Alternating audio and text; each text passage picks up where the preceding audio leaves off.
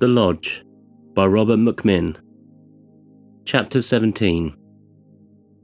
On the way back to the lodge, I stopped at a fast food restaurant on the main road and wolfed down a burger and fries in the car sitting in the car park. Then I drove home. Once again, the house was lit up like Gatsby's place when I arrived. I knew I didn't leave all those lights on. I simply wasn't in the mood to deal with that shit again, and almost turned the car around to find a hotel. Then I thought about how we were hemorrhaging money, what with all the refunds, and still paying Abby and Mrs. Moffat, so I took a deep breath and went in. It turned out that the lights were on because people had arrived. Both Kate and Martin had keys to the house, and they had both independently decided to take some time off work and drive up to be with their mum. I was so happy to see them. It took all my strength not to cry in front of them. This was not toxic masculinity, I hasten to add. I just didn't want to make it all about me. It so happened that Beth arrived not long after I did, so we all sat in the kitchen drinking cocoa and talking. I filled them in on as much of the story as I could. I didn't hold anything back. Both of the kids and Beth were aware of the various things that had been going on in the house. I played down the abject terror I'd felt on finding myself locked in the stairwell with the unconscious Grace. I didn't want to go to bed, neither did they, so we sat up long into the night. Eventually, however, I knew I'd be useless on the following day without a few hours' sleep, so I reluctantly dragged myself up. In the night, I woke once to the sound of voices, but I told myself it was just Martin and Kate still talking. The next time I woke, it was to the sound of the telephone ringing. I picked it up, noting the time, 8 a.m, and said a groggy hello.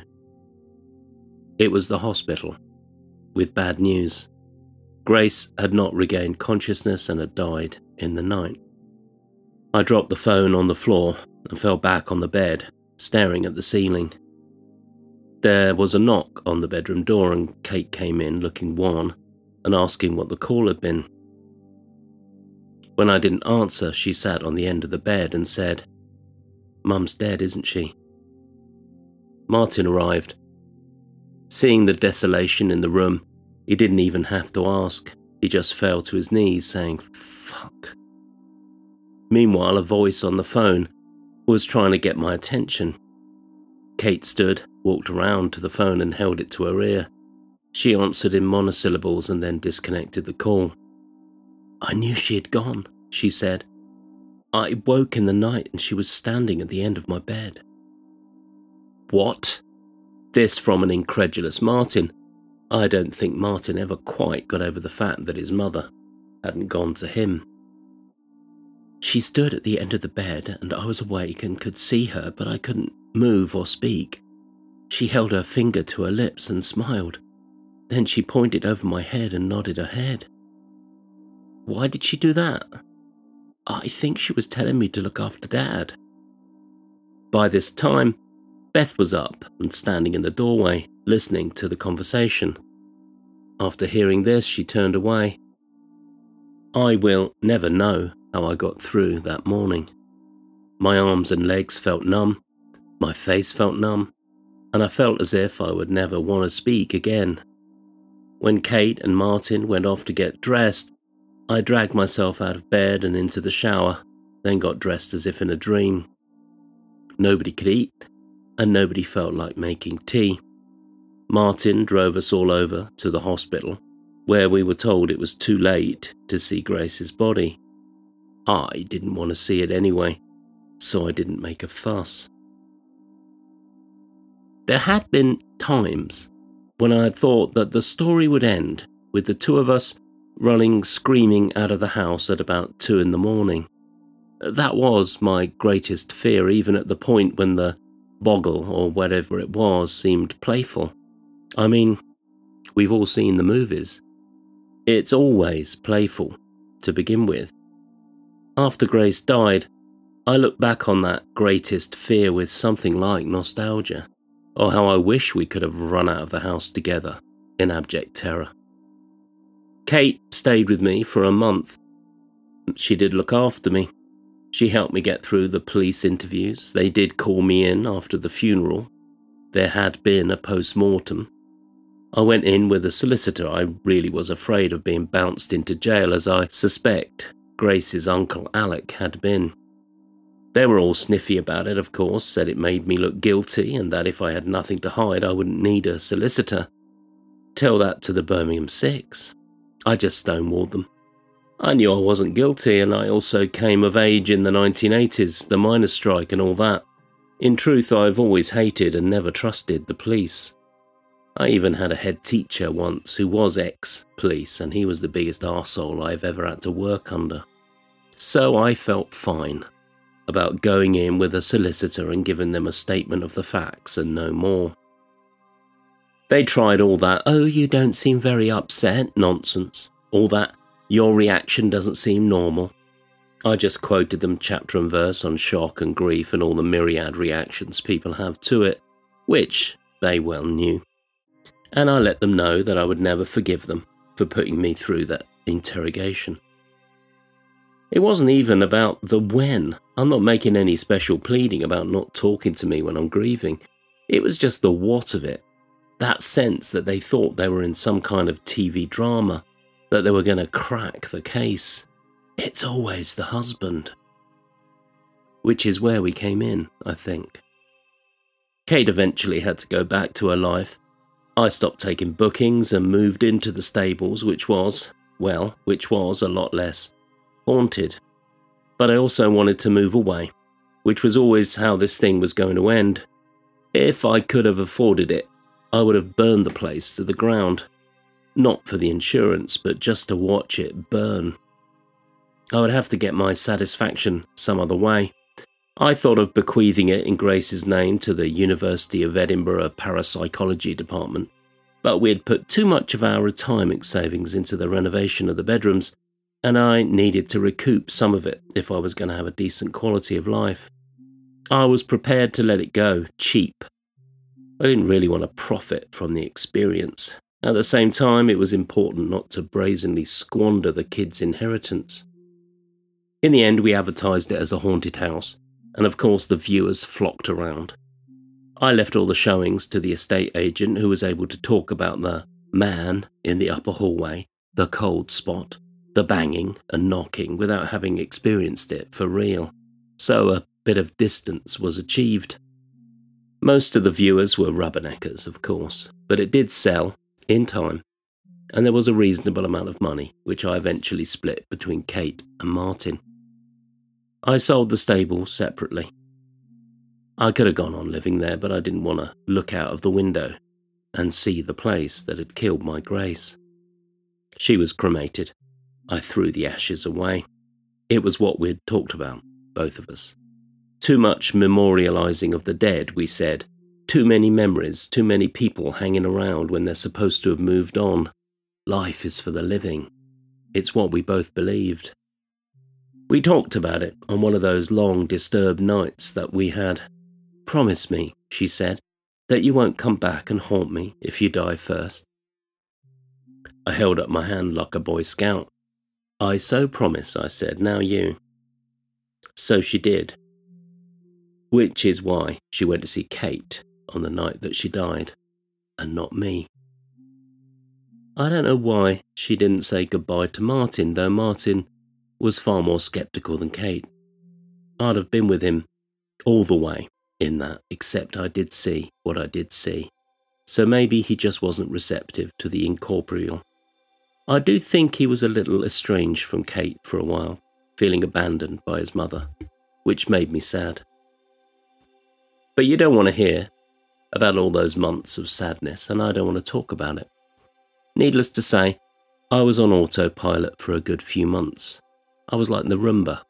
I'd eat for fuel, I'd do what needed to be done, and I'd get up in the morning and keep myself clean and shaved and moving, but I don't really remember doing any of it.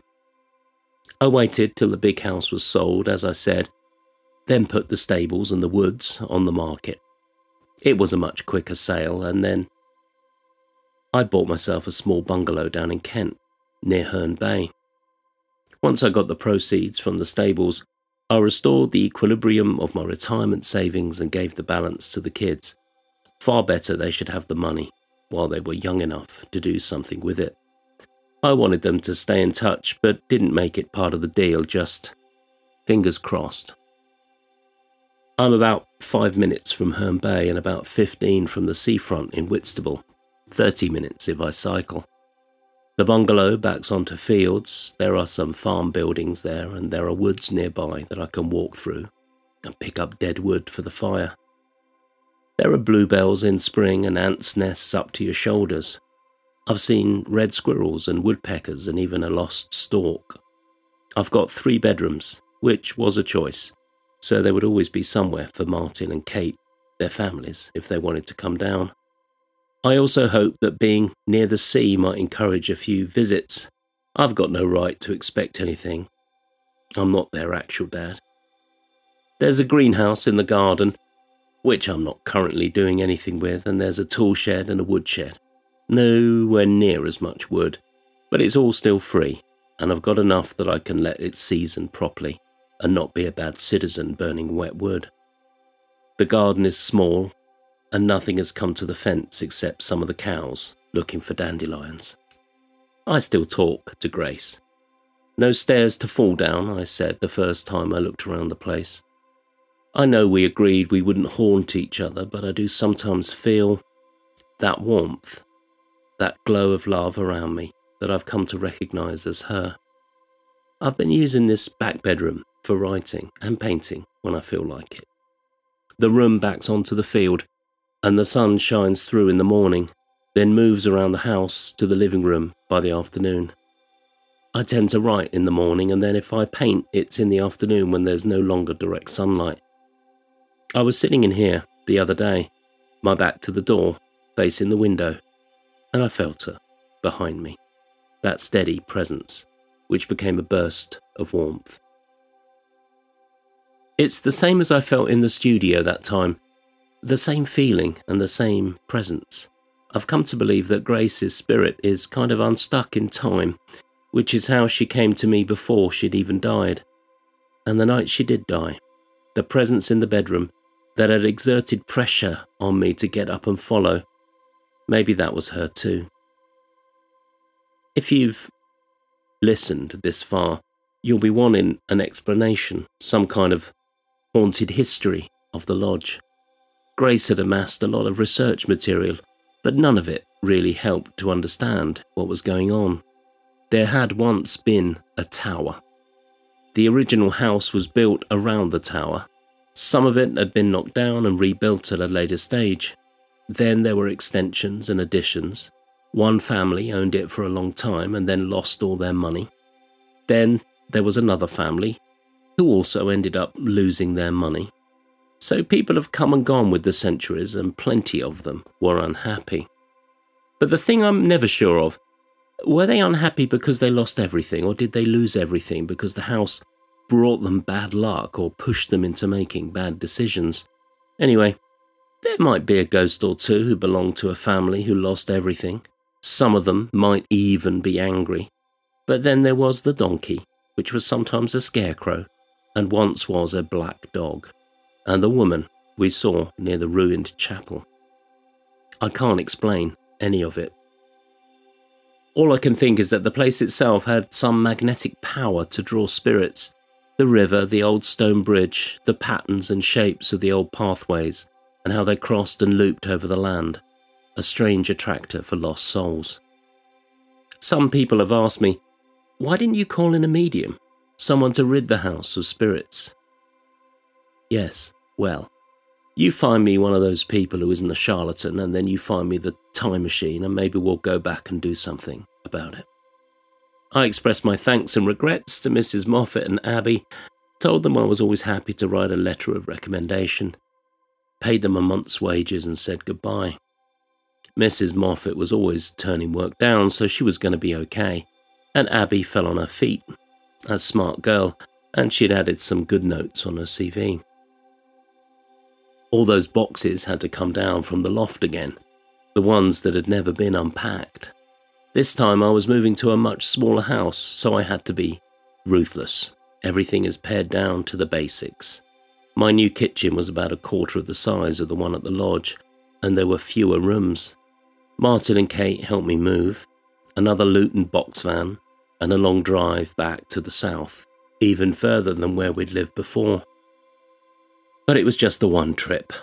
Everything else was auctioned or left with the house. Martin, it had been, who had climbed the ladder into the crawl space to fetch things down. There was a light up there now, some extra boards, and everything was behaving as it should.